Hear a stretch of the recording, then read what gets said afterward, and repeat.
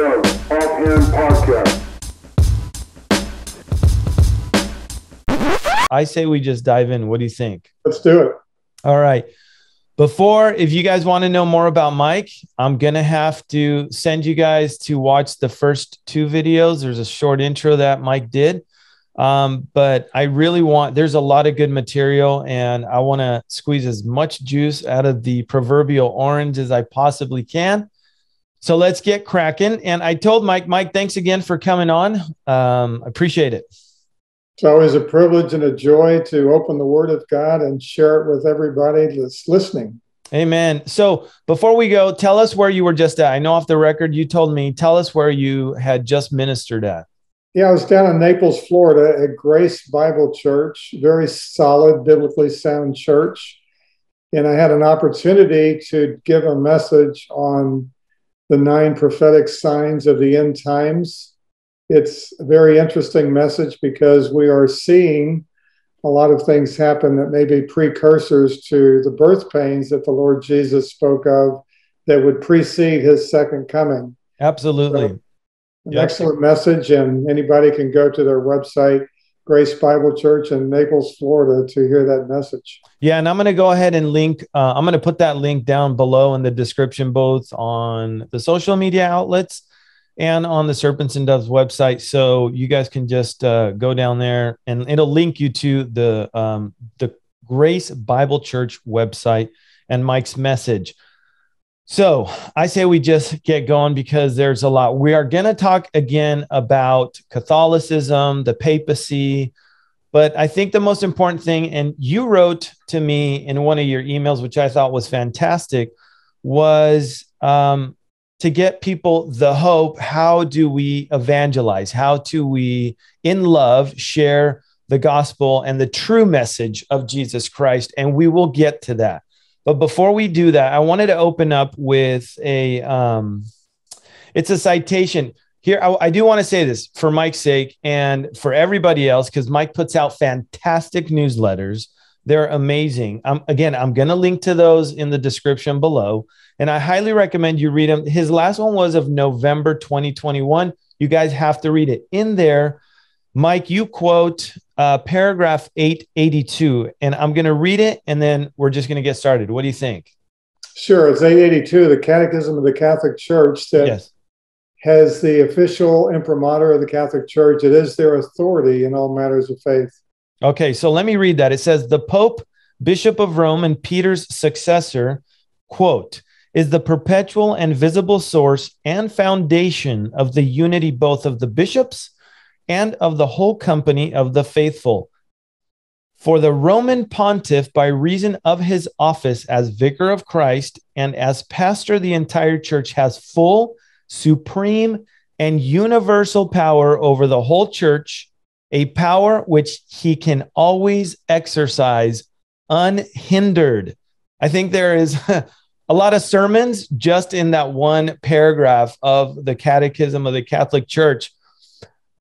First of all, before I talk about this document that was signed in the 90s, let me say this. I'm going to just ask you about the last part. A power which he can always exercise unhindered. Really? What exactly do they mean when they say exercise unhindered power?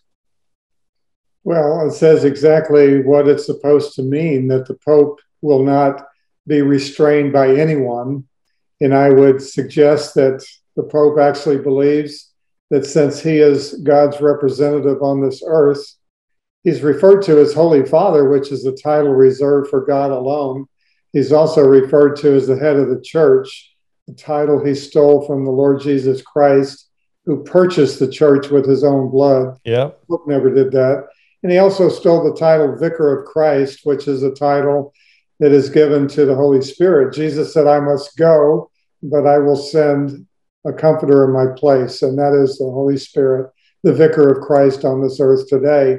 And so he really has this false illusion that he is acting in the place of God. Yeah. Stealing the 3 titles given to the triune God. So when he says he can exercise this power unhindered, that means unhindered in the whole universe, that nothing can restrain him. So do you think, now I'm asking this on, I think just to satiate my curiosity, do you think that that power unhindered also applies on a global scale? When I mean that on a governmental scale as well, other governments, other countries? I mean, is this guy probably, you would say, no, I don't want to put words in your mouth, the most powerful man in the world at this point? Well, he's the most powerful Catholic in the world. And you have to understand, he's not only a religious leader, but he's also the head of the state. Vatican City is a sovereign nation, which is why the Pope has ambassadors from every nation in the world coming to visit him and to consult with him. We just had Joe Biden that came to visit him, and together they represent the two most powerful Catholics on this earth.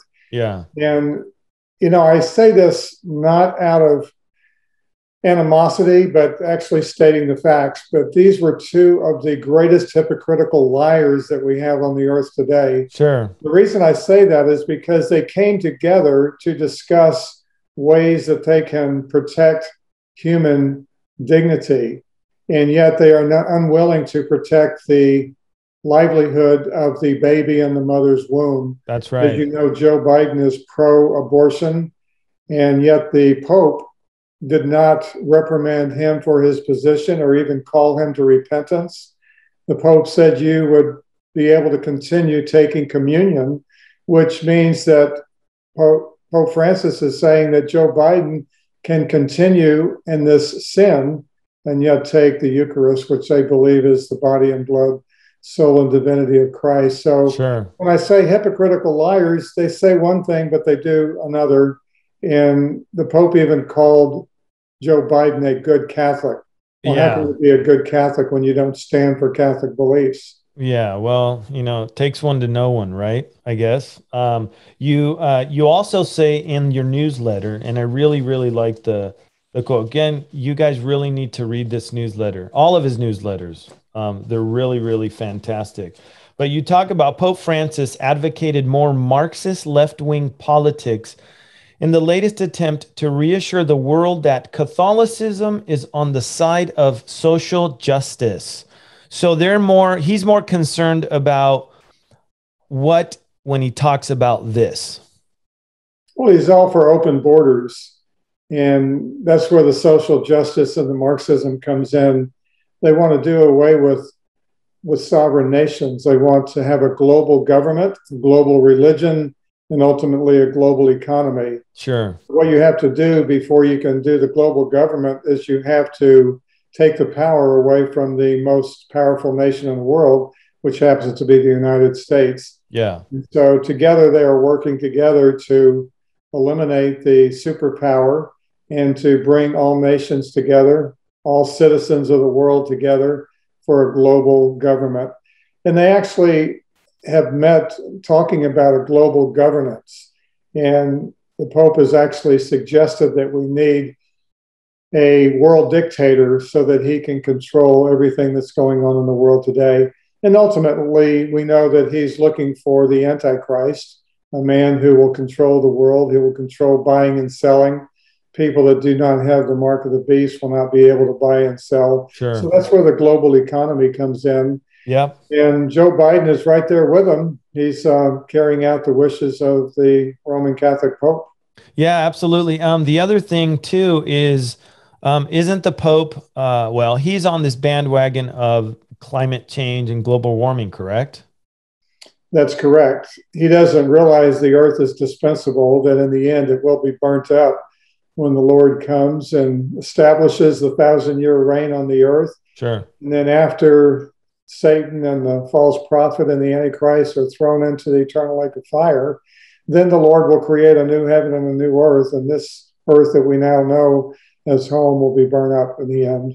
Yeah, there's so many things that this Pope embodies that are so similar to, and I talked about this with Brandon Holthouse on the previous podcast I did with him, the similarities between him and the false prophet of Revelation chapter 13.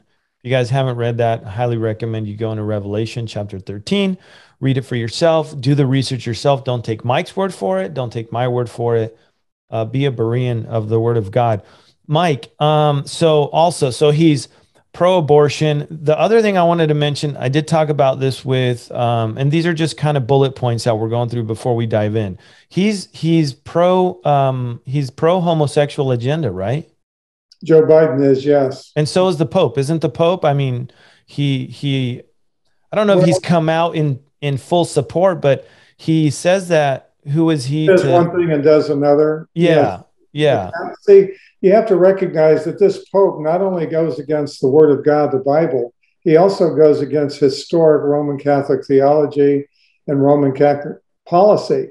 It wasn't too many years ago. I think the Pope has now been in office almost 8 years, but he was featured on the front cover of a gay magazine. yeah. I covered that with Brandon. Yes, he was. He's gay friendly. The homosexuals love him. Yeah, yeah. So and also he's okay with other forms of, obviously the Catholic Church has its form of idolatry, but he's very pro Mother Earth and all this because, like I showed you guys in Brandon Holthouse's podcast, he had the some I forget Pachamama or something like that. This organization, he had them. He was there when they were praying to this idol, and the idol is this wooden statue of a pregnant. It looks like a pregnant woman, but the baby is supposedly Earth. Am I correct, Mike?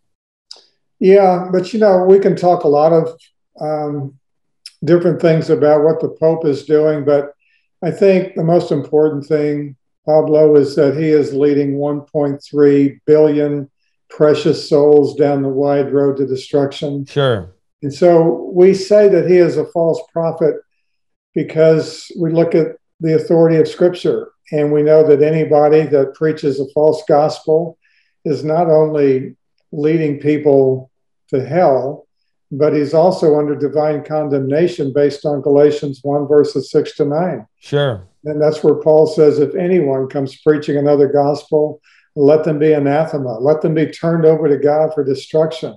Let them be condemned. And so this Pope is under condemnation. Yeah, isn't there a place in Scripture also? Now, unfortunately, I have a difficult time.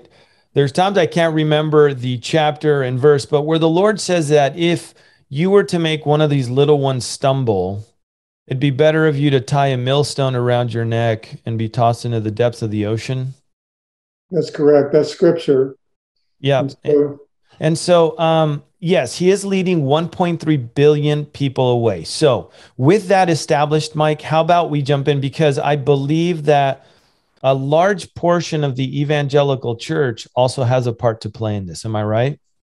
Yeah, the Roman Catholic Church has got a lot of friends in the evangelical church, and the Pope has been able to delude some evangelical leaders into signing unity accords with the Roman Catholic religion, daring to state that we share a common faith in the gospel. Yeah. And that's the furthest thing from the truth. It's the Catholic gospel is diametrically opposed to the biblical gospel. And these evangelical leaders need to be held accountable, because what they're doing is they're calling the Roman Catholic Church a Christian denomination rather than a mission field, which is what it is. Sure. And so let's jump into that, because there's probably some people that might be watching and they're listening, and they're probably thinking that you and I are full of hot air and that we're haters or that we don't love people. But I really like what John MacArthur said. He said that it's loving to tell people the truth, but it's very unloving to allow somebody to perish in a false system. I really, really like the way that he put that. So I want to kind of jump in here and show that what we're talking about is factual. This is fact. This isn't stuff that Mike and I are making up. And unfortunately, this is stuff that's going on. Case in point. And before I go any further, the Bible does say, what fellowship does light have with darkness? There shouldn't be any fellowship. Evangelicals and Catholics, like Mike said, were diametrically opposed in our theology. So I believe it was in the 90s, Mike. I can't remember exactly what year. I should have written it down, but there was this. 1994 was the first evangelical and Catholic together. Thank you. Yes. So And can what you you fill just us in? quoted is from 2 Corinthians chapter 6, verses 14 to 18. And those four verses really destroy any kind of ecumenical unity with the Roman Catholic religion, because unbelievers have nothing in common with believers. Light has nothing in common with darkness. Sure. Belial has nothing in common with Christ. And so to call for ecumenical unity is going against the Word of God. Now, the Bible does speak about two different kinds of unity. There's the unity of the Spirit. Every born-again Christian is baptized by one Spirit into one body. That's the unity we have with brothers and sisters in Christ who have been born again. But there's also an unbiblical form of unity, and that's when you unite believers with unbelievers. And that's where Paul addresses that in 2 Corinthians chapter 6, verses 14 to 18. Yeah. That first accord was called Evangelical and Catholics Together, like Mike said. I want to make sure that because I do want to mention names. Chuck Colson, Bill Bright, J.I. Packard, I believe, were the three big names, right? That were for this false ecumenicity. Right? The ones that were, well, let me back up here. So they were the ones that endorsed this. And it really was a celebration of what they called a common faith, which we do not have a common faith. And not too long after that, I heard a great message. I'm going to link it as well by John MacArthur. I'm sure you probably heard it too, where he gave that talk shortly after Pope John Paul II had passed away. And he talks a lot about this. John MacArthur does. He said that they were gathered together. They got this meeting in Florida, about a 7-hour meeting of Protestants together. Did you hear about that? Oh, of course. Okay, yes. talk about that for a minute. Well, the meeting was with John MacArthur and R.C. Sproul and Jim Kennedy and I believe Michael Horton. Yes, Michael Horton was there as well. And together they recognized that we needed to put a stop to this, that we need to call evangelicals to account that it signed the ECT Accord because it goes against God's word and it puts the Roman Catholic Church off limits as an evangelistic mission field. Yeah. Where would we be today without the voice of John MacArthur? Because every time there has been a unity accord, he's had a clarion voice for calling all Christians to stand against unity with the Roman Catholic religion. Sure. And it's really heartbreaking because as we have seen, more and more unity accords have been signed down through the years. 1994 was just the first one. And Pablo, we have to go back to 1965 because of Vatican Council II. That's when the Roman Catholic Church issued a decree on ecumenism. And that's when they put the ball into motion. They used to call us heretics. Evangelicals were called heretics, but they changed the name to Separated Brethren because they knew they couldn't win us back if they were calling us names. Yeah. So now we are Separated Brethren. We need to come back to Holy Mother, the Church, in order to receive the fullness of salvation. And the one thing they say we are lacking is the Eucharist, which they believe is the physical body and blood, soul, and divinity of our Lord Jesus Christ. So when Roman Catholic priests have urged me to come back for the fullness of salvation, I respond to them in the same way. In Christ, I already have the complete forgiveness of sins, and according to your catechism, you don't. Yeah. In Christ, I have the promise of eternal life, but according to your catechism, you don't. In Christ, I have the power to live a victorious life, but according to your catechism, you don't. You need to leave your religion and come to Christ, then you too can enjoy the fullness of salvation that is the promise of the gospel, eternal, everlasting life with the Savior. Amen. You know what? I want to read a quote because one of the leading evangelicals, a couple of them were, again, Bill Bright. For those of you guys that don't know Bill Bright, maybe the younger generation, he's the one that started Campus Crusade for Christ. Chuck Colson was called the Hatchet Man. He was the one of the attorneys, counsels for the Nixon administration, for President Nixon. He went to jail. And he had some good stuff. Chuck Colson had some good stuff, but there was other things, case in point, that I and Mike don't agree with. His testimony was good. He had a good testimony. He went to prison. He started, I believe it was Prison Fellowship, Mike. Very ecumenical organization, right? So, by the way, Chuck Colson's wife was Roman Catholic, which I think explains a lot of why he wanted to have unity between evangelicals and Catholics. Yeah, I think towards the end, before he passed away, a lot of this really started coming out in 90s and in the 2000s of Chuck Colson and his ecumenicity between Catholicism and Christianity. But this is what this one leading evangelical said. He said, quote, "Isn't it wonderful that we can now see Catholics as evangelicals? Because that means that millions and millions of people are now Christians." And like John MacArthur had said in his sermon, it's amazing to me that now just by saying it, we have somehow now redeemed 1.3 billion people on the face of the earth just by saying it. What do you have to say about that, Mike? What do you think? The only way a Roman Catholic can become a brother and sister in Christ is to repent and believe the gospel of our Lord Jesus Christ. The word repent is a change of mind. Catholics can no longer adhere to the gospel of the Roman Catholic religion. They have to change their mind. They have to repent of it and put their faith in Christ alone. Amen. You know, that was what the five solas of the Reformation were all about. We're saved by grace alone, through faith alone, in Christ alone, according to Scripture alone, all for the glory of God alone. Yes. That's the only hope for a Roman Catholic, is to believe the five solas of the gospel of Jesus Christ. Yeah. For those of you guys who think we're off our rocker and the EAC Accord or document that was in the 90s, oh, that's old hat. In 2016, there was a gathering. It was called Together Generation. You guys can look it up if you don't believe me. It was led by, speakers in the 2016-2018 Together Generation were Francis Chan, Tim Tebow, Lecrae, Ravi Zacharias, Nick Hall. I believe that also, Mike, have you heard of the Together Generation? Oh, of course, yes. Yeah, can you talk to us? Is that similar to the EAC, same kind of movement repackaged? Yeah, it is. They've got some different figures involved in this, though. Many people are aware of Francis Chan coming off the tracks, and he's no longer considered an evangelical. He's drifting into apostasy.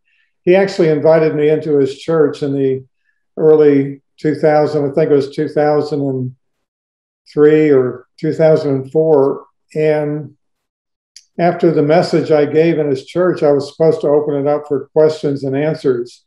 And he knew that the Roman Catholics were in the audience. In fact, Simi Valley News was made up of a lot of Roman Catholic editors, and they were all in the audience. And so when I welcomed questions, he immediately jumped up from the front seat, turned around and faced this whole church and said, "I am sorry that all of you had to sit through this. This is not what our church is about.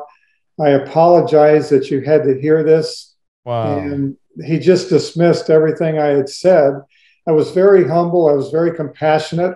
I was uncompromising, and I showed the differences between Roman Catholicism and biblical Christianity for the purpose of equipping the body of Christ to know how to witness to this huge mission field. Yeah. And so the next day, the Simi Valley News put a headline, "Speaker calls Roman Catholicism false." And then they went on to quote all the scriptures I used to show that it was indeed a false religion. That's I don't good. think you were aware that it was scripture, but they were quoting me. And so ever since then, Francis Chan has come off the tracks, and he's been very Catholic friendly. And it was no surprise when he got together with this conference in 2016 to embrace Roman Catholicism. They're getting ready to do their conference, I believe, in 2022. 2020, for obvious reasons, got canceled. And then I don't think that they were able to pull permits for the large gathering they wanted this year, but they're determined to do it in 2022. I would imagine that they're going to succeed at some point, right, Mike, to do this, because I think these things are going to get progressively worse. What do you think? Yeah, and they do it. They do it with highly visible, highly influential, quote unquote, evangelicals. You know, Tim Tebow, I don't hold that much against him because he probably has never studied Roman Catholicism. Right. But Francis Chan has no excuse. He sat there and he listened to the major differences, and for him to just dismiss them as not significant, that's just a complete volitional decision to embrace Roman Catholicism. Or Ravi Zacharias was there as well. And I He's mean, been Catholic friendly as well. yeah. So he knew better. So here's another question though. What are the implications of evangelicals claiming that Catholics are believers in Jesus Christ? I mean, so what are we supposed to see them as? The mission field or co-laborers in Christ, right? What are let's talk about that first. What are the implications? The implications is what we've been talking about. It basically puts the Roman Catholic mission field off limits to evangelism, because these highly influential evangelicals are saying they don't need the gospel. We share a common faith in the gospel with Catholics. And so Sure. If you're an uneducated evangelical in regards to Catholicism, then you're going to believe your leaders instead of studying what the Catholic Church actually teaches. And so what we need to do is we need to distinguish the differences. Number one, we have a different authority. Yeah. Pablo, you and I and evangelicals submit to the supreme authority of God's word. The Catholic Church has three equal authorities: the Word of God, sacred tradition, and the infallible teachings of the Pope. So that's where it all starts. When you have a different authority other than the Word of God, then you start creating other doctrines that go against the Word of God. The major one is a different gospel. Yeah. The biblical gospel is by faith alone in Christ alone, his death, resurrection, and ascension into heaven. That's the gospel. And we believe in that. We believe that when Christ went to the cross, he finished the work of redemption. That's why he cried out in John 19:30, "It is finished." He was immersed in the wrath of God. He bore all of our sins, took all the punishment that we deserve. And in return, he gave us his perfect righteousness. So those who believe in Christ have their sins completely forgiven, and they're given the gift of Christ's righteousness, and that qualifies them for heaven and the promise of eternal life. Sure. So the Roman Catholic Jesus did not finish the work of redemption. That's why they have another gospel to instruct Catholics what they must do. The Roman Catholic Jesus must be offered every day on an altar in the form of a Eucharist. And the priest is said to have the power to call Jesus Christ down from heaven to continue on an altar what he finished on the cross. Yeah. The priest is said to have this power to do that. And through the quote unquote miracle of transubstantiation, they change the inner substance of a wafer into the physical body and blood, soul, and divinity of Christ, such that he becomes physically present on the altar. The priest lifts up the wafer for all the Catholics to worship this as their God in Christ, and then he lays it on the altar to be offered up again as a propitiatory sacrifice, which means the wrath of God is turned away from the sin that was committed in the previous week by Roman Catholics. Yeah. That's why they have to come back week after week after week to have their sins propitiated and forgiven. Wow. So the wrath of God is turned away during this sacrifice of the Mass. And so it's a different gospel. It's a different Christ. I mean, Christ is the sinless mediator between God and man. He's the only mediator. The Catholics say, no, we have another sinless mediator named Mary. Yeah. The Catholic Jesus is a counterfeit Christ. And when the priest lifts up that wafer for Catholics to worship, they're committing the serious sin of idolatry. Right. Because Christ, by the authority of Scripture, we know that Christ remains in heaven. Hebrews 9:28 tells us that he will return a second time, and it will not be in relation to sin. So that one verse tells us that the Eucharist is a false Christ. Absolutely. Yeah. Here's another thing. And again, a lot of times I think about this stuff. So we just talked about probably the largest implication of considering Catholics, brothers and sisters in Christ, co-laborers in the mission fields, right? Correct?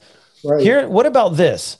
If we embrace Catholicism as I don't like using this word, maybe a parallel form of Christianity, why didn't Chuck Colson become a Catholic, or Bill Bright? Or wouldn't it be okay in that case for us to venerate the Pope or venerate Mary as evangelicals? I mean, if we're claiming that we're the same, then why is it that we can't do that kind of stuff? Aren't these also implications? So not only losing 1.3 billion people, but also losing evangelicals that are maybe baby Christians or don't know the word of God too well. And so they will assume that, well, hey, if these leading evangelicals say that we're the same thing, then what's the difference if I just start going to mass, if I just start embracing the dogmas and the tenets of the Catholic faith? Am I off base here, Mike? No, you're basically saying, so why was the Reformation necessary? Yes. If we Yes. have the same gospel, the same faith, then why did the reformers stand opposed to the Roman Catholic religion? Why did they give their lives? Why were they burned at the stake? Right. Because they stood for the gospel of Jesus Christ. You know, there's another issue that we need to look at too, and that is evangelicals that think Roman Catholics are their brothers and sisters in Christ. They end up getting married. Catholics and evangelicals come together in marriage. Yeah. And only later do they find out that the Catholic has a different gospel and a different Jesus. And that's why, again, we're supposed to be resisting to be coming together in unity, whether it be in marriage or whether it be spiritually in the body of Christ. Yeah, absolutely. So, like you said, there's been hundreds of years of missionary work, right? True Christians going out and sharing the gospel of Jesus Christ. You said, what was the point of all of the martyrdom, of all of the sacrifices? John MacArthur said, in the long war on the truth, the most formidable, relentless, and deceptive enemy has been Roman Catholicism. I want to read, I just read that, but let me read a couple more quotes from Charles Spurgeon. Christ, he says, quote, Christ did not redeem his church with his blood so the Pope could come in and steal his glory. Another quote from Charles Spurgeon says, quote, we must have no truce and make no treaty with Rome. I think I would add to that list that you said, thank God for John MacArthur. I would add, thank God for Mike Gendron as well, Mike, because you're out there on the front lines. God has really gifted you with so much knowledge and wisdom to be able to not only disseminate all of this, put it together, and then teach us how we're to go out and minister to Catholics. So we have all of the stuff we've talked about, implications. We've talked about the EAC. We've talked about the current, it hasn't gone away. There's the Together generation. So this lie is perpetuating itself over and over, and it seems to not be dwindling within evangelicalism. If anything, I would say it's actually growing. What do you think about that statement, that it's not going away, it's actually going to get worse? Well, that's right. In fact, the Bible teaches that the apostasy that we are in the midst of will continue to grow. More and more people will fall away from the faith of the apostles. We see the compromise of the gospel so much in the evangelical churches today, to where the average evangelical doesn't know what the gospel is. And unfortunately, when you don't know the word of God, if you're not in a church that's faithfully preaching the word of God, verse by verse, chapter by chapter, then the people in the pew are not receiving the truth. And if you're not getting the truth, you don't know what is false. Right. And so you don't have discernment between truth and error. And so what happens is our churches are fertile grounds for deception. We need to get back to faithfully preaching the word of God, equipping the body of Christ, not only what the true gospel is, but also what false gospels are, so that they will not be deceived and they'll know who to witness when they go out and share the gospel. Yeah. So with what you just said, you have your Francis Chans, you have, look, I back here, I painted this, okay? And I have to be upfront. I painted this back here. It's a picture of Billy Graham. He was called God's ambassador.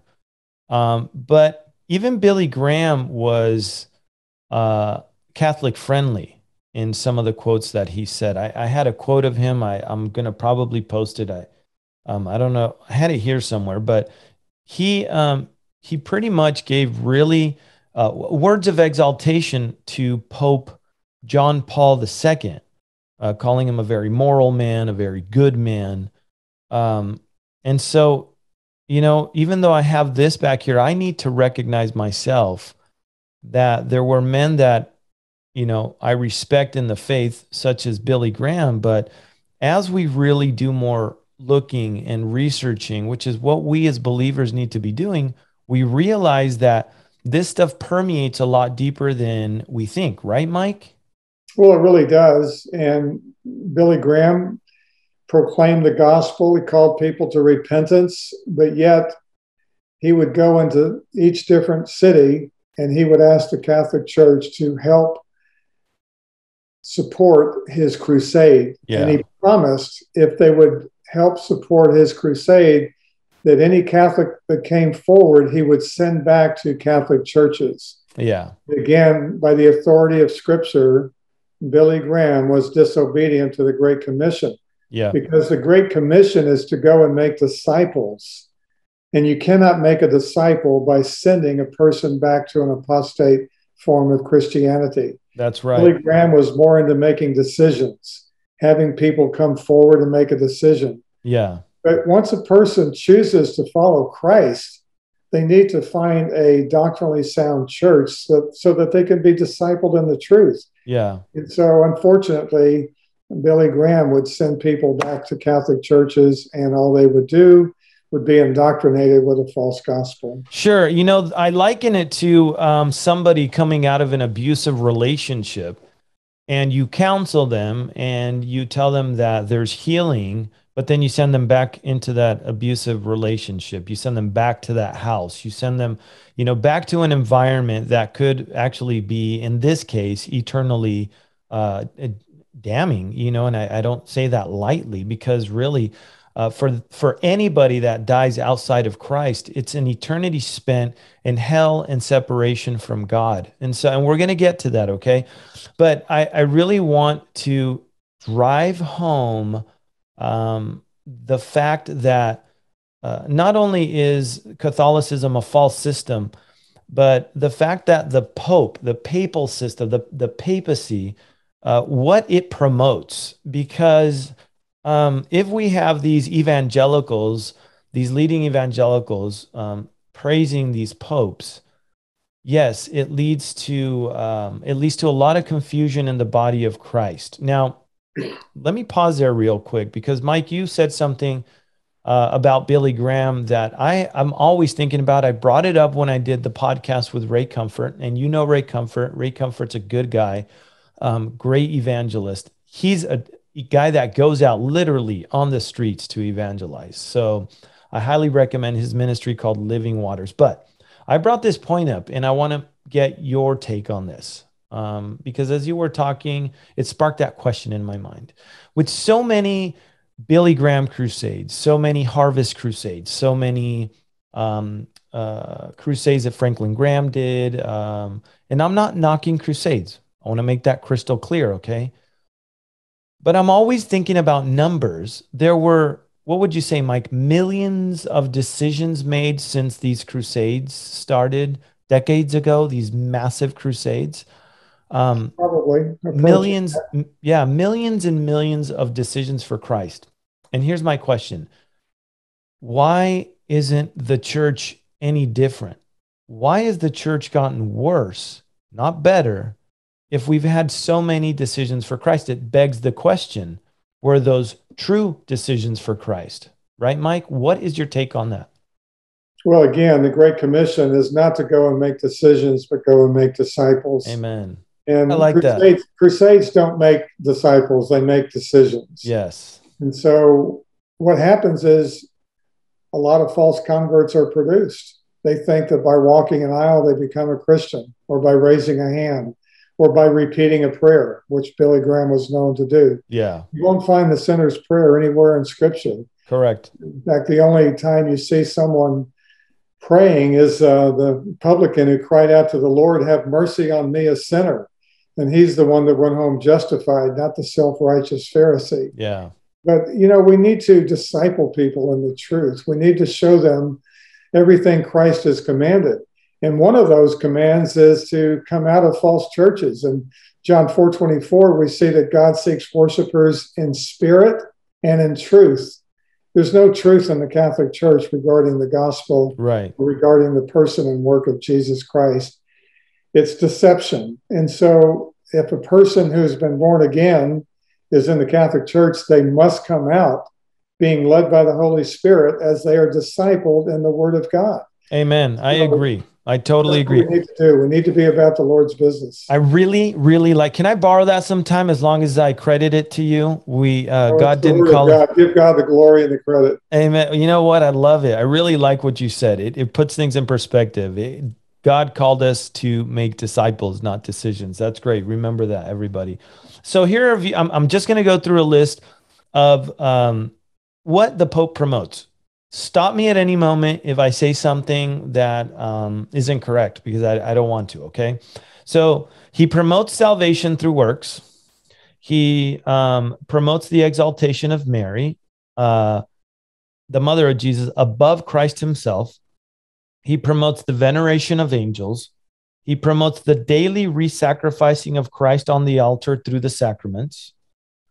He promotes the useless and unbiblical practice of infant baptism. He promotes the selling of forgiveness through indulgences. Do they still do that, Mike? Of course they do. It's an infallible dogma. It can never change. Okay. He promotes the doctrine of works for justification and salvation. He promotes prayer for the dead. Do they still do that? Yes, they do. Okay. He promotes the meaningless repetition of prayers, which the Lord has said it was an abomination to him. And here is my question to all this. Is money a motivating factor, primary motivating factor for the Catholic Church, all the way starting at the top? Well, sure it is. In fact, that's how St. Peter's Basilica was built, through the selling of God's forgiveness through indulgences. That's a historical fact. In fact, that was one of the reasons Martin Luther nailed his 95 Theses on the church door in Wittenberg, the selling of God's forgiveness through indulgences. And so we know that indulgences is wrong, but yet they're still practiced today by the Catholic Church. In fact, when a Catholic loved one dies, the family members will purchase Mass cards from the Catholic priest in the area. And for a regular Mass, they might give $50. For High Mass, they'll give $300 to get their loved one out of this non-existent place called purgatory, that they say they will be in purgatory purging their sins away for an indefinite amount of time.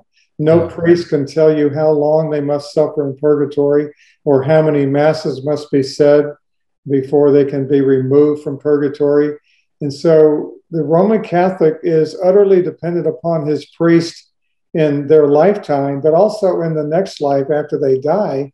They're still dependent upon the priest to get them out of this place they're told they must go in order to have their sins purged away. So John MacArthur called purgatory it's the Catholicism's safety net. Yeah, and the reason why is because a Catholic can pretty much decide whether or not his sins are venial, which are lesser sins that only cause temporal punishment in purgatory, as opposed to mortal, which would be things like murder or adultery or missing church on Sunday as a mortal sin. And so those would warrant eternal fires of hell. But anything less than a mortal sin, you only go to purgatory. So that's why it's called the safety net. Most Catholics don't think they commit mortal sins. That's why they're hard to evangelize. Right. They think they're on their way to heaven, albeit through a detour through purgatory, but they'll eventually get there after they've had their venial sins purged away. And Pablo, that is the lie of the devil in the Garden of Eden. If you go back to the garden, the devil told Eve that you surely shall not die if you break God's command. Right. That's the Roman Catholic venial sin. You surely shall not die if you commit these lesser sins. A lie of the serpent in the garden. Yeah. So here you have doctrines of demons the Roman Catholic Church is following, leading their people to hell rather than to heaven. Yeah. So I really, really want everybody listening to put on your thinking caps and really pay attention to what we've been talking about. Because if you've really been following everything Mike's been saying, it should be really, really important for you to just have that big question in your mind. Wait, then there is a big chasm between Christianity, true Christianity, and Catholicism. What in the world are these leading evangelicals telling us that it's the same thing? And that's why we're sharing all of this information with you guys. Again, don't take Mike's word for it. Don't take my word for it. Go do your own research and see if the things that we're telling you aren't true. First and foremost, go to the Word of God. That is the highest authority on any of the things that we're saying. Check out the Bible references Mike is saying. I'm going to put these up, so you're going to be seeing them. One thing. Let me just summarize real quickly. Sure. The satanic attacks against the Catholic religion. We've already talked about how the Catholic Church rejects the supremacy of God's word. They also deny the sufficiency of God's Son. As you have said, you need works in order to be justified. That denies faith alone in Christ alone. Yeah. They deny the singularity of God's gospel. They have another gospel. They deny the sovereignty of God's grace. Catholics believe that you're born again through water baptism rather than the sovereign work of the Holy Spirit. They deny the security of God's children. The Catholic Church denies the promise of the gospel, eternal, everlasting life with the Savior. They deny the severity of God's punishment. If you die without Christ, you go to an eternity in hell. Yes. They substitute purgatory, denying the severity of God's punishment. And they also deny the sanctity of God's church. They have unbelievers in the Catholic Church committing the serious sin of idolatry by worshiping a Eucharist as the Christ who came down from heaven at the beck and call of a priest. So that's how satanic the Roman Catholic Church is. These are all satanic attacks on the doctrines of the Christian faith. Yeah, I want people to understand something. I'm going to go back right now to Bloody Mary's reign. It was between 1553 AD and 1558. It was 5 years. I'm sure a lot of us studied Bloody Mary, probably didn't pay attention because it didn't come from the standpoint that I'm going to share from and with Mike. She restored the Pope's authority. And what happened when she did that immediately, all the Bibles were removed from churches, and immediately all the printing of Bibles ceased. Now, 800 ministers fled to Geneva. And again, this is John MacArthur talks about this in a sermon. I don't want to take credit for this, but I looked this up and it's true. Again, 800 ministers fled to Geneva. 300 Protestants were burned at the stake. Okay, Tyndale was chased. He was hunted down. He was caught and killed. His crime was translating the Bible to English. This was all done and all through history by the Roman Catholic Church.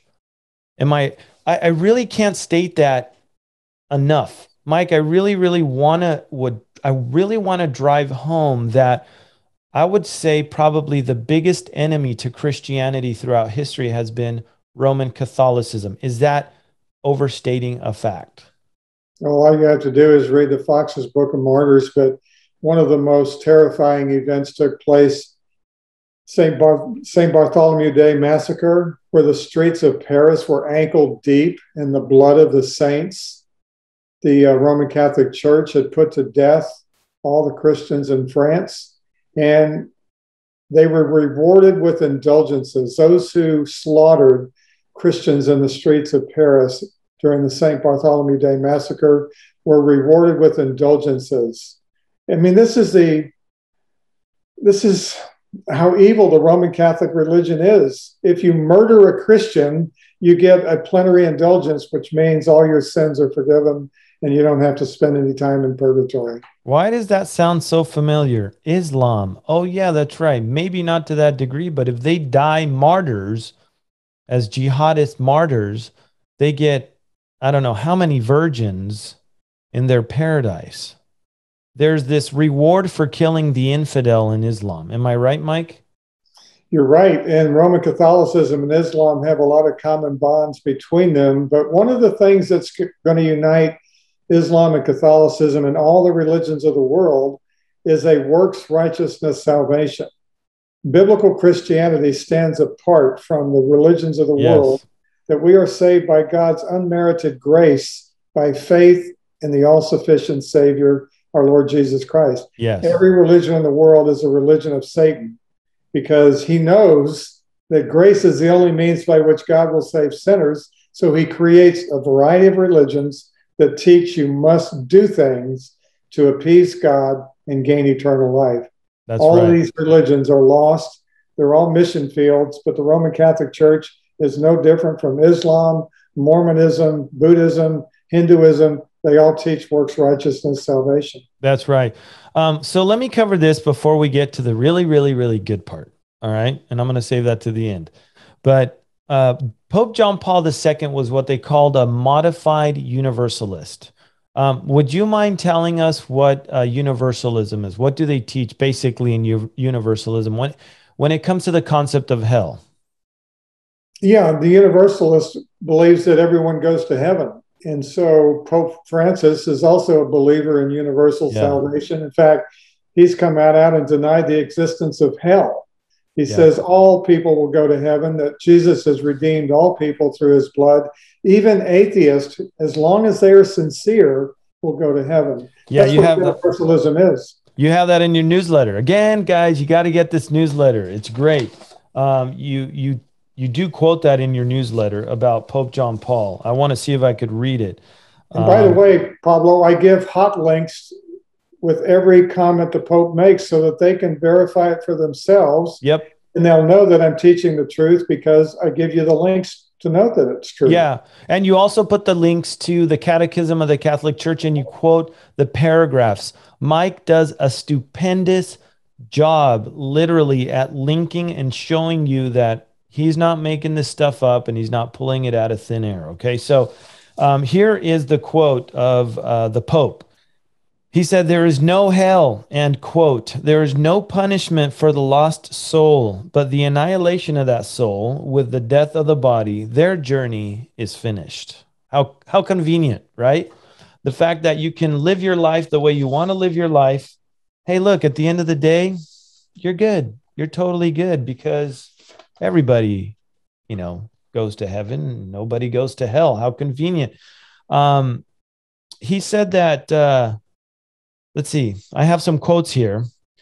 He said that the thought of hell should not create, this is Pope John Paul II before he died in his 26-year ministry. He said that the thought of hell should not create anxiety. I would imagine that the new Pope probably shares in the same feelings, in the same sentiment that Pope John Paul II did. So hell shouldn't create anxiety. So, hey, just take it easy, relax, sit back, He also said that Christ won universal salvation with the gift of his own life. He said that, quote, "For those that aren't Catholics, salvation can be accessible or obtained in," I don't get this, "mysterious ways," whatever that means. And he also said that those from other religions and other faiths can be saved by Christ apart from the means Christ established. And I really like what you said, and this is one of your headlines in a newsletter, so I'm going to quote Mr. Mike Gendron, "the most influential and wicked false prophet in the world today." I couldn't have said it better myself. Mike, how much more do we need to share with people to show them that these are totally diametrically opposed: Christianity, true Christianity, and Roman Catholicism?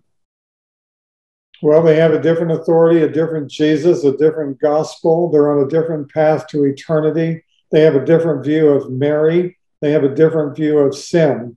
Yes. So they need to hear the gospel. They're biblically illiterate because they're not being fed the word of God. For 35 years, I had a Bible sitting on my coffee table as a Catholic. I never opened it because the priest told me it was too difficult to understand. So it's sat there collecting dust. And the nature of deception is that people don't know they're deceived until they're confronted with the truth.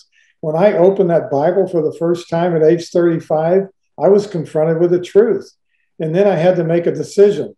Should I trust Christ and his word or the teachings and traditions of my religion? It was impossible to believe both. And that's what I urge everyone listening to this program.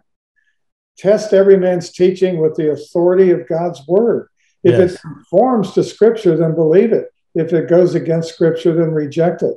Yeah, and amen. If you look at Catholicism, it rejects the word of God. So let's move fast because I know we're running out of time, and there's a couple things more that I want to cover quickly. So I might go bullet point here. I want to cover really fast the Council of Trent, because in the Council of Trent, they they came up with a lot of these canons, I guess. And in a lot of these, you would be anathematized, right, from the Catholic Church. One of them is, and I want you to talk about this, not me, but one of them pretty much says, if anyone says that salvation is by faith through grace, let him be anathema. That's just one of hundreds of them. Talk to us a bit about what came out of the Council of Trent, including what our current Pope belongs to, which is the Order of the Jesuits. Am I right? Well, both of those, the Council of Trent, which is the Counter-Reformation, the Catholic Church got together with all their bishops to decide what they needed to do to stop this mass exodus from the Catholic Church during the Reformation. So one of the things they did is they took the Bible away from the people. And they said, if you have a Bible in your possession, you cannot be forgiven of your sins until you return it. Now you ask, why would a quote unquote Christian church forbid the Bible? It's because Jesus said in John 8:31 and 32, if you are truly a disciple of mine, you will abide in my word, then you will know the truth, and the truth will set you free. Right. Free from what? Well, you see in 2 Timothy chapter 2, verses 24 to 26, that every unbeliever is held captive by the devil to do his will. The only way to be released from captivity, to be released from religious deception and religious bondage, is to know the truth, and that truth will set you free. So the Counter-Reformation at the Council of Trent condemned born-again Christians because they believed the gospel of Jesus Christ. Over 100 anathemas are still in effect today. Pablo, you and I are condemned by the Catholic Church, and yet we have evangelicals that want us to unite with the Catholic Church that condemns us. Yeah. The Catholic Church is under divine condemnation for preaching a false gospel and also for adding to the Word of God. Yeah. So we cannot have unity with the Catholic Church. The second thing that came out of the Reformation was the Jesuits. Counter-Reformation. Yeah, well, because of the Reformation, the Jesuits were formed in order to eliminate the reformers. Right. In fact, their purpose was to destroy anything that stood in opposition to the Roman Catholic religion. So the Jesuits are in full force today. They have a pope that's a Jesuit, the first Jesuit in papal history. And so he's trying to eliminate any opposition to the Roman Catholic religion. And he's going to get his wish one day, the rapture of the church, when we're taken into heaven, and then he'll have full reign over all the religions of the world to bring about this ecumenical unity, this religious unity that he's been trying to achieve now ever since he's taken office. Yeah. So here's another question for you real quick. Can Catholic theology or Catholic dogma be revised, be changed? Yes or no? I mean, I know the answer. No, infallible dogmas can never be changed or altered because they're pronounced by infallible bishops speaking with one voice. If they were to change one infallible dogma, the whole system would crater on itself. Yeah. So all these pronouncements must be unchangeable. Okay. Now, if the Pope is the faithful guardian of the Catholic theological system, tell us why, when Pope John Paul II died, did he not go to purgatory? Yeah, they had 5 different cardinals fly in from around the world to offer the sacrifice of the Eucharist, the false Christ, on an altar to get the Holy Father out of purgatory. That's what they called him, Yeah. Holy Father, but yet he had to go to purgatory to be purged of his venial sins. And that's why these sacrifices were offered. And so it's hypocritical. They say one thing and they do another. Yeah. Yeah. And you know what? One of the bishops, I believe, right after Pope John Paul II died, was quoted as saying, "We prayed for him, and now we are going to pray to him." That's right. Right. So, it's amazing to me that people are that gullible, that Jesus Christ was so great at calling us sheep, because we are, so gullible. Well, it's called indoctrination. People are gullible because they've been indoctrinated from the time they can think that they belong to the one true church. Yeah. Yeah. And they're told if they ever leave, they'll go to hell. So it's a powerful indoctrination. It's one of the tools of Satan that he uses to blind people from the light of the gospel and the glory of Christ. Yeah. Your in your newsletter, in the second paragraph, second paragraph, the point, nature of deception. I love what you said. You said the nature of deception is such that no one knows they're deceived until they are confronted with the truth. So this is what Mike and I are doing with everybody watching and anybody listening right now. We are confronting you with the truth of God's word. This isn't our truth. This is the truth of God's word. So with that, Mike, let's talk about the good stuff, ways to evangelize Catholics. How can we as believers combat this ecumenical movement between evangelicalism, Catholicism? How do we do that? How do we go about sharing Christ? The first and most important principle that we need to follow is to establish the supreme authority of Scripture in all matters of faith. We must show that Scripture is higher in authority than any man's teaching. And a good verse for that is Acts 17:11, where the Apostle Paul was preaching in the synagogues of Berea. And as he was preaching, his listeners were searching the Scriptures to test the veracity of his teaching. Amen. That's a principle that we all need to follow. Test every man's teaching with the Word of God.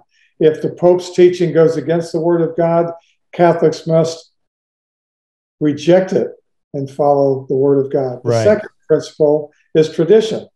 They have their traditions elevated to be equal in authority. Jesus addressed this in Mark chapter 7. He said to the apostate Jewish leaders, "You are nullifying the Word of God for the sake of your tradition," clearly showing that Scripture must remain an authority over tradition. The second most important principle, establish the sufficiency of our Lord Jesus Christ. He alone is necessary for salvation. Nothing else can be added to his perfect, finished work of redemption. Amen. Catholic will not be willing to let go of all the things they're doing to save themselves until they know that Christ is sufficient. The Roman Catholic gospel is taught that Catholics must be baptized, receive the sacraments, do good works to be justified. They must obey the law, which puts them under a curse, according to Galatians 3, because James 2:10 says, if you keep the whole law perfectly and stumble at one part, you're guilty of breaking the entire law. Yep. So that cannot be a requirement for salvation. And they must attend the sacrifice of the Mass. See, Catholics, if they know that Christ is sufficient, then they'll be willing to let go of everything they're doing. Sure. We have a gospel tract entitled, "You Can Never Do What Christ Has Done." We need to show that Christ has done everything necessary to save sinners completely and forever.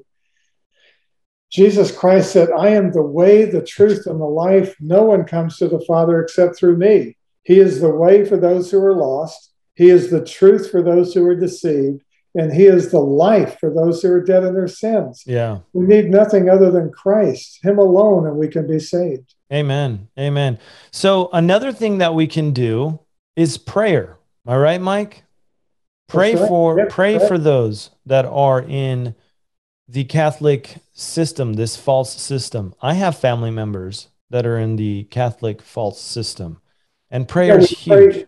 We pray that God would open their hearts as he opened Lydia's heart. Yeah, Pray for absolutely. divine appointments. We pray that God would remove the scales off their eyes so they could see the light of the gospel. Yes. We pray for divine appointments, that God would give us open doors of opportunity.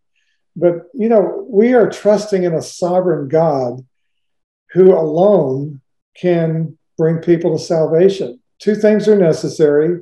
You need the Word of God and the Spirit of God. Amen. Our responsibility is to preach the Word of God, to share the gospel. And then we rely on the Holy Spirit to illuminate the Word and to bring conviction of their sin. The two must go hand in hand together. That's the only way we'll see salvation. Amen. The other thing I wanted to throw in there is Mike touched on this early on, and I don't know if a lot of you caught it. One really, really, really important thing is to know what you're dealing with.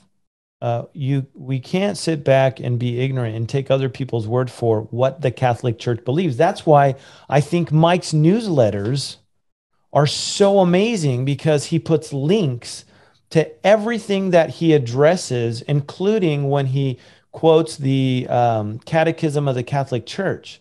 So there's no excuse for us not to know, but we need to do our part. We need to do our studying of what other religions, of what other people believe, so that not only so that we can combat them, but most importantly, so that nobody's deceived. We're not deceived, right, Mike?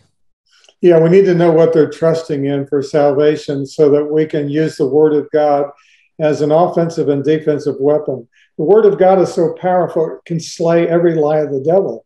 So once we know the lies that they're believing, we can use the Word of God to destroy that lie and show them what the truth of God's Word is. Yes.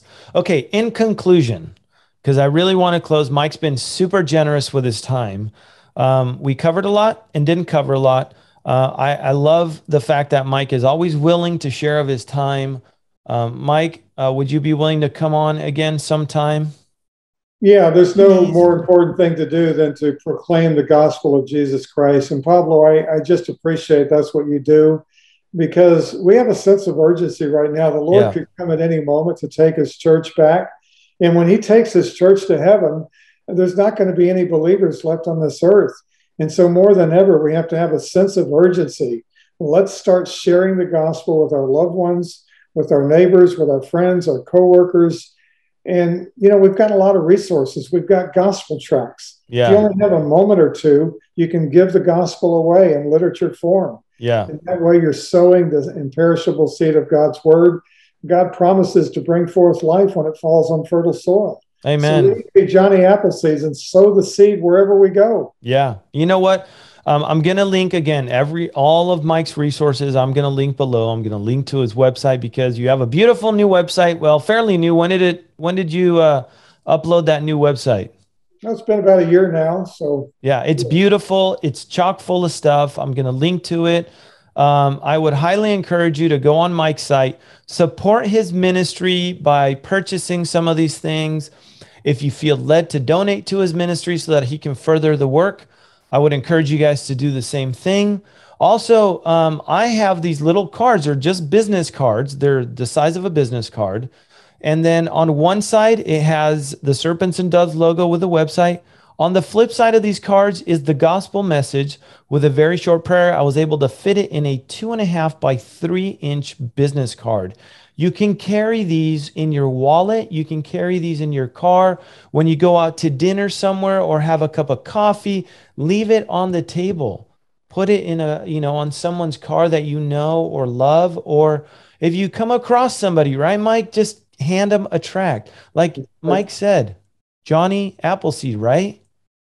Sow the seed of God's imperishable word. Yeah, just get out there, sow the seed of love, of God's love, because you know what? God's word will never return void. Okay, so get out there, do the work. Mike, before we wrap this up, I always want to make sure that we share the gospel of Jesus Christ. There's probably people out there that are hearing this now. They may hear it 2 weeks from when this posts, a year from when it posts, if we're still here and God hasn't taken the church away, and they want to give their life over to Jesus Christ. Share the gospel first, and then if you wouldn't mind leading us in a word of prayer, that would be fabulous. Sure. Well, the gospel always starts with God, our creator. He is holy and just. Righteousness and justice are the foundation of his throne. And because of his nature, he cannot let sin go unpunished, which means that every sin that's ever been committed by every man and woman that's ever lived must be punished. And God didn't leave us in our helpless condition. The Bible says every man is a sinner. We're all born sinners. There's no one righteous, no, not one. All have sinned and fall short of the glory of God. And God sent us a Savior, the Lord Jesus Christ. Jesus Christ was born of a virgin, the eternal Son of God. He became a man, lived a perfect and sinless life. He went to Calvary's cross as a substitute to die for the sins of all those who would put their trust in him. When he was immersed in the wrath of God, he paid the full punishment for man's sins on the cross. And 3 days later, the Lord Jesus was raised from the dead, showing that God was satisfied with the perfect sacrifice of our Lord Jesus Christ as the full payment for sins for all who would trust in him. The only response for salvation, once you know this information, is to repent and believe the gospel. That is the first command of our Lord Jesus Christ. Repent and believe the gospel. That means if you're believing a false gospel like the Roman Catholic gospel, you have to change your mind, repent, and believe the true gospel. When you do, you have the promise of eternal, everlasting life. You're now a child of God. You're an ambassador to the King of Kings, and you now have the privilege of taking his gospel throughout the world, beginning in your own hometown with your loved ones, your neighbors, and all of your friends. So I pray that this gospel will go forth. Thank you, Pablo. And I'm going to close in prayer. Yes. Our sovereign Lord, we do thank you for the technology that allows your gospel to go forth. Thank you for the opportunity to share today not only the glorious truth of your gospel and the sufficiency of our Lord Jesus Christ, but also to expose the evil deeds of darkness, the false and fatal gospel of the Roman Catholic religion. Father, it's our desire that any Roman Catholic that's hearing this would repent and believe the gospel. And for all those Christians who have heard the false and fatal gospel of Rome, might they have a greater compassion and a greater love to reach them before they perish. And we ask this for the glory of our Lord Jesus Christ and for the salvation of all those who are listening. We give you thanks for what you will do. In Jesus' name, amen. Amen. Mike, thanks so much for being with us. To everybody listening, again, I'm going to link to all of Mike's resources below to his website. I highly recommend you go, you get stuff, support his ministry. It's fabulous. For those that might want to get some Serpents and Doves gear, they're great talking pieces. They're going to lead people to the website. And at the website, they're going to hear the gospel message of Jesus Christ. So go to the site, get some gear, get some of Mike's stuff. And I hope you guys were blessed. I hope you guys were encouraged. And most importantly, challenged to dig deeper and deeper into the word. Get into the word. Let the word of God get into you guys. Until the next one, God bless you guys.